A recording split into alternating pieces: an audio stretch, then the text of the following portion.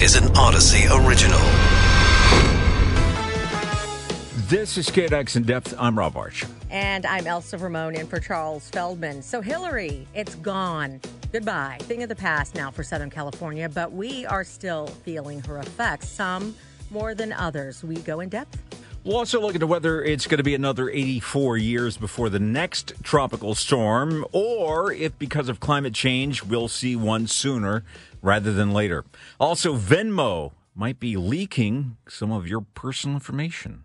A lot of people use it. You'll want to hear this, but we're going to start with the impacts of Tropical Storm Hilary, especially in the desert areas, which got a good soaking they are not used to at all. Donna Griffith is mayor of Indian Wells in a very hard-hit area of the Coachella Valley. I know it's been a busy night and morning for you, so thanks so much for joining us, Mayor.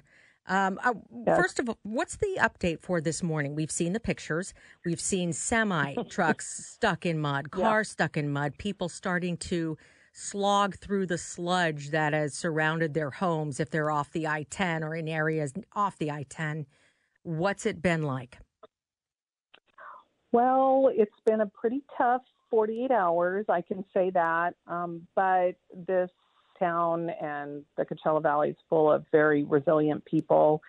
We still sort of have some threat of thunderstorms later today, but it won't be anything like what we received. We've had significant flooding. It might take a little while to recover, setting record rainfalls. And we're used to wind out here in the desert, but these gusts, some of them, 60 miles an hour, we just, didn't suspect that would happen. Pretty humid, but it's only 80 degrees. And when I say 80 degrees, only 80 degrees, I mean, this time of year, we're used to, 110, 115. So we're all upset because of the humidity. Otherwise, we'd be out enjoying it. Our producer, before we went on the air, said that you were going to be here talking with us about what's going on in your location, and you would explain what you're dealing with, the flooding and whatnot. And that was his exact words, whatnot. So let me ask you about the whatnot, and I'll explain what I mean. What are some problems that you're experiencing that people might not think of when they hear that your area has dealt with a lot of water? Well, in the Coachella Valley, we're a valley surrounded by mountain ranges. And, of course, the valley was made by water, and it's made to come off the mountains and flow through the valley. And we have what we call the Whitewater Channel that runs east to west, and it is full. And what happens, of course, to traverse that, if there's not a bridge, those streets are washed out. So there are significant street closures. Highway 111 is our major thoroughfare, and that is open. But to get in and out of the Coachella Valley, you travel on the I-10. And I can tell you that I listen to your radio station almost always when I'm driving, even if there's not weather. Thank you very much. It's my husband. He's like, just turn on KNX. So, I listen to it all the time, even when there's not weather. But I believe still that I-10 out near Palm Springs is still eastbound, maybe closed. So they're working really to clear the mud there, and everybody is working to clear the mud in their if there's not a bridge. But it's very unusual for there to be this kind of trouble on Highway 111 and on I-10. So 111's open. 10, I don't even know yet. Well, Mayor, we just got an update from our producer that it now is open, the 10. We're talking about the 10. But thank you. Yes, but I mean, that is late breaking news. But we, that once it is open after some kind of accident or, whatever the reason it was closed for, it takes time now for all that backup to start to dissipate and return to normal flows again. So knowing that there are a lot of people who travel back and forth to the desert, would you still advise them holding off coming in if they can? Well, here's the thing is, if it just depends on your patience level, if you're okay to sit, you're going to come from the 10 or the 60 to get in. I heard you had some trouble on the 60. It was backed up. So, if you have patience, sure. And if not, wait a few hours for the traffic to clear. But as far as coming here, I can tell you specifically to Indian Wells, all of our resorts are open. We did have a little bit of damage at one broken window at one of them, which is being fixed as we speak. Our world-famous golf resort, Indian Wells Golf Resort, is closed today. The Troon management team is assessing the damage and already beginning to, clear out some of the bunkers and make sure the tee boxes are good. So right. I'd say in a couple of days we'll be good to go. All right, sounds good. Donna Griffith, mayor of Indian Wells in the Coachella Valley. Hilary was the first tropical storm to make landfall in Southern California, you know by now, since 1939. So are we clear now for another 84 years? Dan Cahan is a climate science researcher at UC San Diego. And, if only we could predict when we'd get the next tropical storm. But, Dan, how significant was this for California? Well, it was very unusual. Good afternoon. But it fortunately, I think some of the potential damage that could have happened under slightly different circumstances, higher tides, had the system been a little differently placed, so winds might have been stronger along the coast, for example. Are you talking about outcomes. Had it been a different season, a different time of year, that would have changed how the outcome would have been, or something else? Just a couple of weeks would have made a big difference regarding the phase of the astronomical tide. So we happened to have this storm hit on during a period where our high tide amplitudes were just not very impressive, and consequently the added sea level because of the storm meteorology, the winds and the low pressure, that was significant, but it didn't gang up on top of already high astronomical tides. So that was really good as far as the coastal situation. Precipitation, at least in some areas, I think the rain rates were not tremendously impressive. There were bursts, but at least down here in San Diego, where I am, I was surprised at how steady and relatively moderate the rainfall was most of the day. We had one burst, and that lasted for maybe 45 minutes. Climate science, for some reason, I don't fully understand why it became fraught with science long ago.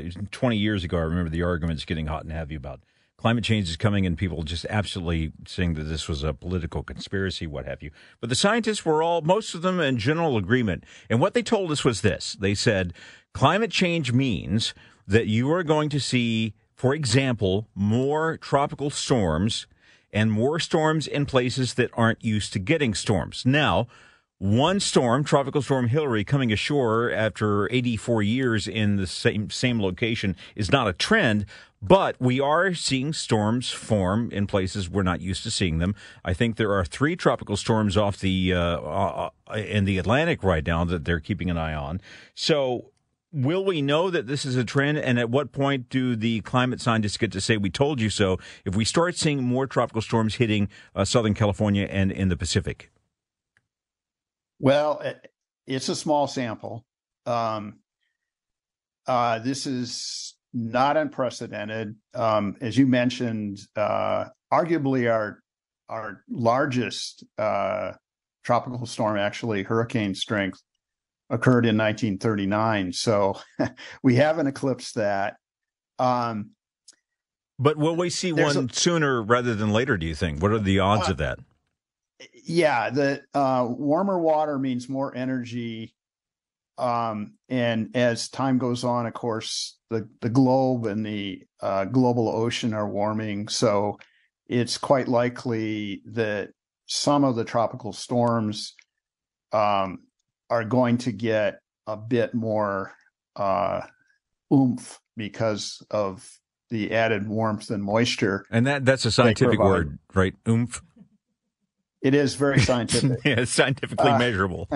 But the other thing, though, to keep in mind here is that in our case, because we're on the western side of a continent, there's a lot of ingredients that have to come into play that differ from the Gulf and East Coast situation. So in our case, we have to have this relatively strong northward wind flow, which picks up the tropical storms, whose genesis area is going to be well south of us. It requires waters of almost 80 degrees Fahrenheit in order to develop a tropical storm system. All right. And that's not once us. Once they depart from those really warm waters, the energy essentially gets shut off and they start to dissipate, like we saw in Hilary. So we have to have fast northward transport, which depended on having this trough of low pressure offshore and this big high onshore, along with, in this case, exceptionally warm water farther to the south. So a lot of things have to fall into place in order for us to experience a tropical storm here in Southern California. All right, Dan Kahan, thank you so much, climate science researcher at UC San Diego. Right now, though, back to Tropical Storm Hilary. We've got a lot of rain this winter and early spring across California, so much so that the U.S. Drought Monitor shows that much of the state is right now free of drought conditions. So how will Hilary impact that, as well as our water supply? Janine Jones is the Interstate Resources Manager for the California Department of Water Resources. Thank you so much for joining us. Well, we're in the middle of summer, which is normally a dry period in California. We don't get rain. And the tropical storm was a very fast-moving storm that dumped a lot of water in a very short time. Not many reservoirs in Southern California to store it in, and really happened too fast to recharge groundwater. So the answer in a nutshell is that from a water supply standpoint, it's not that significant. As far as adding to the totals from what we got over the winter months, we were able to really load up our reservoirs. However, before that, we suffered 23 years of drought, slowly draining our supplies, and California and 6 other states were ordered by the federal government to lower their use of the water supply, even though we got so much. So it's a little bit confusing, honestly, to me, because you look at the drought monitor and it says most of the state now is out of the drought. However, you've got states like us and Arizona and New Mexico being told by the federal government to ration the water. It's a bit of a confusing message. So that comment about the federal government just reflects the Colorado River supplies, which are a supplemental supply for most of Southern California, except in places in the southeastern desert like Imperial Irrigation District and Palo Verde, where it's their main source of supply. But for the rest of Southern California, it has shared in the benefits of this very wet winter that we had. And that's been a big improvement throughout almost all areas in the state, with the exception of slow recovery of groundwater in some areas. So let's make it real simple so that even somebody like me can understand. As I understand it, we are, even though we had a wet winter, we are years behind in our water needs, right? And so I think a scientist told us that it would take several years of the kind of wet winter we had to really catch us up. So the tropical storm, we were told, dumped a year's worth of water on us. So, yeah, we catch a year, but we're still behind. Is that the simplest way to put it? Not exactly. Because, thank you. When we're talking about being behind in a mathematical sense, That reflects years of rainfall that didn't recharge our groundwater aquifers and didn't refill the big reservoirs like Lake Mead and Lake Powell.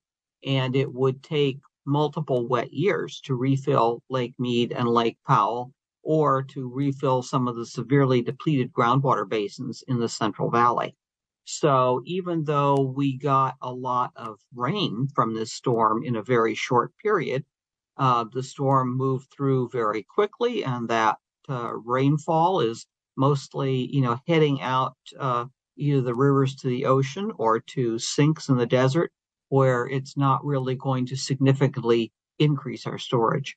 But again, if we are seeing better conditions because we've been piling on top of the water we've been enjoying from our wet winter, and now the water we've been able to collect during the tropical storm, we always are advised to tell people that doesn't mean you can just waste away the water and not care anymore. People still need to keep preservation in mind, correct?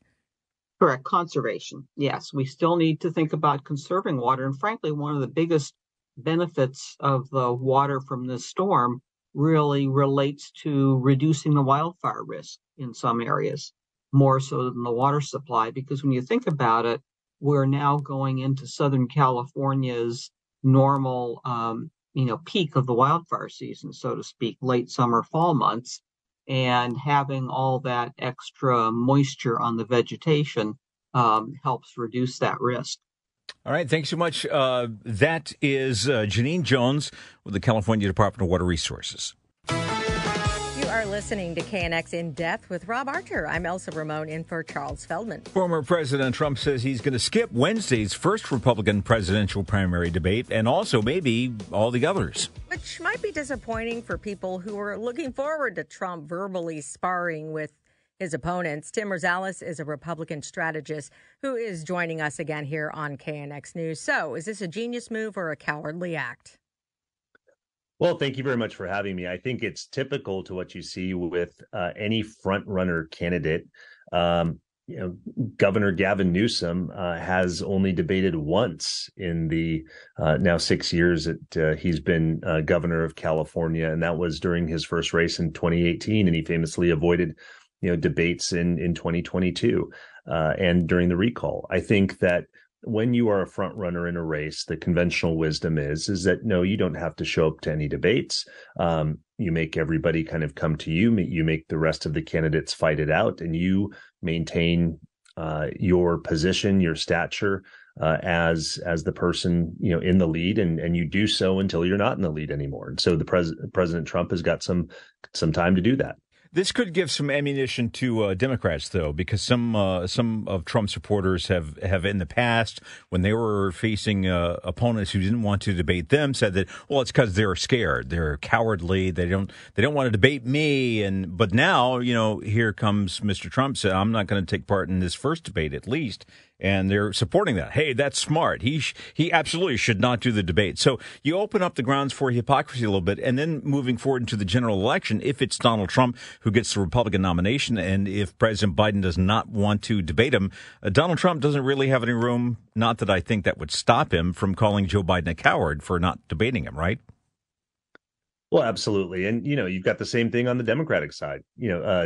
President Joe Biden right now, some would say, well, you should debate Robert F. Kennedy Jr., who is an announced candidate for president of the United States, who is polling anywhere between, 15 to 20% of Democratic voters would, like to see someone other than President Joe Biden as the Democratic nominee. And I don't think we're going to see any Biden Kennedy debates anytime in the near future. So both Biden and Trump are kind of playing the front runner card at this point. Whether you think it's a smart move or a cowardly act, it doesn't change the fact that Trump is taking another road here. He's going to sit down with Tucker Carlson on the platform formerly known as Twitter, now X, and it's been proven that Tucker Carlson gets outrageous numbers when he posts anything on his site. So do you think that is a good move, kind of a compromise for Trump, where people will get to hear from him, but it's not live? Oh, absolutely. As a campaign, you want to open yourself up for opportunities where you can kind of control the narrative, where you are the center of attention. You don't have to deal or give a platform to anyone else or any other candidate to speak, and you can simply articulate, what you have to say, and that's what former President Trump is doing here. And I think, on the other side, Biden will do the same thing. There is risk, though, in, yes, you're the front runner, so if you don't have to debate, you can opt out and not suffer for it. But the risk is, especially given how many other Republican candidates there are, someone really shining in that debate without Trump there, making some news, maybe. And I kind of have a suspicion that if somebody's going to make news at this debate, it's either going to be Vivek Ramaswamy or Chris Christie saying something that gets a lot of attention or impresses people with how well they did during this debate, and Trump wasn't there. And then all of a sudden, some of the news coverage goes to that person rather than Donald Trump, especially if the pre-recorded sit-down interview with Tucker Carlson doesn't draw as many viewers as they hope. Oh, absolutely. And I think that, the loser here in this is Governor Ron DeSantis, in saying that, Governor Ron DeSantis is, someone who is, seen probably in second place right now in a Republican primary, but he doesn't get the opportunity to share the debate stage with former President Trump, but he has to share the debate stage with others like Vivek Ramaswamy and other candidates, Nikki Haley and Mike Pence and Tim Scott and those folks. So he then has to kind of defend, and those candidates have the opportunity to really make some headway and get their messages out and share with Republican voters what their vision is. And I think it's a huge benefit if you are one of the candidates that are trying to get attention right now. Having a debate like this is absolutely what you want to do. So I would look for definitely one of those candidates to get a bounce out of this debate. All right, and very quickly, because we are out of time, I do want to ask you if Ron DeSantis does not do well in the debate, if he kind of falls on his face here, he's more or less done, isn't he? Oh, I wouldn't say that. I mean, we've seen this before. People counted John McCain out when he had run previously in his two major presidential campaigns, and he came back in one of them to win the the Republican primary. I don't think anything is done. We're only in August and going into September, but he does need to change kind of the direction and trajectory that his campaign has been going over the last 2 months. He's taken steps to do that. I think he will do that. The question is how much of a lift can he get here over the next 4 or 5 months in order to put himself back as the main contender to President Trump. He's going to need a big lift, though. He's only polling at 16%. Yeah, Tim Rosales, thank you so much. A Republican strategist with us on In Depth today. So if you use Venmo to send and receive money, you probably assume maybe it's airtight when it comes to keeping your personal information private. But that is not the case, it appears. It's leaking sensitive information about you to the public, such as your contact list. Jenny Gebhardt is with the Electronic Frontier Foundation, which deals with digital privacy and civil liberties. Thank you so much for joining us. Happy to be here. Thanks. So is this a question of just information that's stored on servers somewhere that gets leaked, or is there something more going on here? And are we sharing too much with our digital providers? That's a great question. That's actually really easy to understand, right? For a technical topic that can sometimes seem intimidating. With Venmo, it's just the settings, just like Facebook or Twitter, any social media you use, Venmo has settings, right? Do I make my transactions private or public? Do I make my friend list private or public? And the defaults are public. And until quite recently, until about 2 years ago, Venmo did not have those settings. So for a lot of users, right, Venmo's been around almost a decade. For a lot of people, they set up their Venmo a long time ago. They might not use it as much now. And the defaults are public, and they might not even be thinking about all the transaction data or friend list and contact list data that is still out there on the internet for anybody to see. Sure. You say it's about settings, though, but if you're not familiar with the app, when you sign up and set up an account, it defaults to public sharing. It automatically shares your transactions. It shares your contacts list. everybody can see, and I mean everybody, any little emoji you use and any notes you make in your transactions. I know what you were buying this weekend. Yes, exactly. So. Cat food. It was very exciting. But unless people know that they have to go into the settings, it automatically defaults to this. I mean, and nobody's immune from this. We recently heard in the news that Clarence Justice Thomas, a Supreme Court justice, had a Venmo account, and it was discovered he was taking payments from lawyers, which is a potential conflict of interest. Joe Biden didn't know he was in default setting too recently, and it was revealed that his contacts list was made public. So, I mean, the general public doesn't know it's just about settings. That's absolutely correct. And that's where this is a really old problem that is easy for Venmo to fix, change the defaults. But right, people don't know that. They don't know to check. There's no notice in Venmo, right? Telling you like, hey, did you know that everyone knows you went out to pizza with this person? And really, I think people don't think about, it's a really fair assumption that if I'm using a payment app, like you said, it must be airtight. Like I'm not sharing my bank statements or my credit card statements with the world. Why would I be sharing my Venmo transactions? But I think Venmo, they market themselves as a social app, and it's taken them a really long time to respond to common sense complaints from users that they don't want to share this stuff with the whole world, much less with any random person who might be in their phone contact list or their Facebook friend list, two things that have auto-populated Venmo friend lists and contact lists without a lot of people knowing. So is it just Venmo, or should we rush immediately with our hair on fire to every social media app we have and look at the settings? It's never a bad idea if you're concerned about it to go into the privacy settings, go into the security settings, and see what you can change. One thing that might be surprising to people for a payment app owned by PayPal, Venmo honestly is one of the worst offenders here. The settings that they've offered and the defaults, the granularity of the settings, they're worse than Facebook, which is saying a lot from a privacy advocate who's made a career yelling at Worse Facebook. Than Facebook, you said. You heard it here first, yes. I really think it took Venmo a long time. When Venmo was first launched, and for a good 7-8 years, there was no setting to change your contact list. It was public no matter what. And it actually took the news that you mentioned of Joe Biden's Venmo being uncovered. It took a national security incident for Venmo to finally add an option for people to change their contact list and make it private, which is the common sense choice. But why? So I think it's always a good idea. But why? Why would they automatically do this? How does this benefit companies like Venmo, which is owned by PayPal, correct? Why wouldn't they just make sure that their users have the privacy and the protection they need? What are they gaining from this?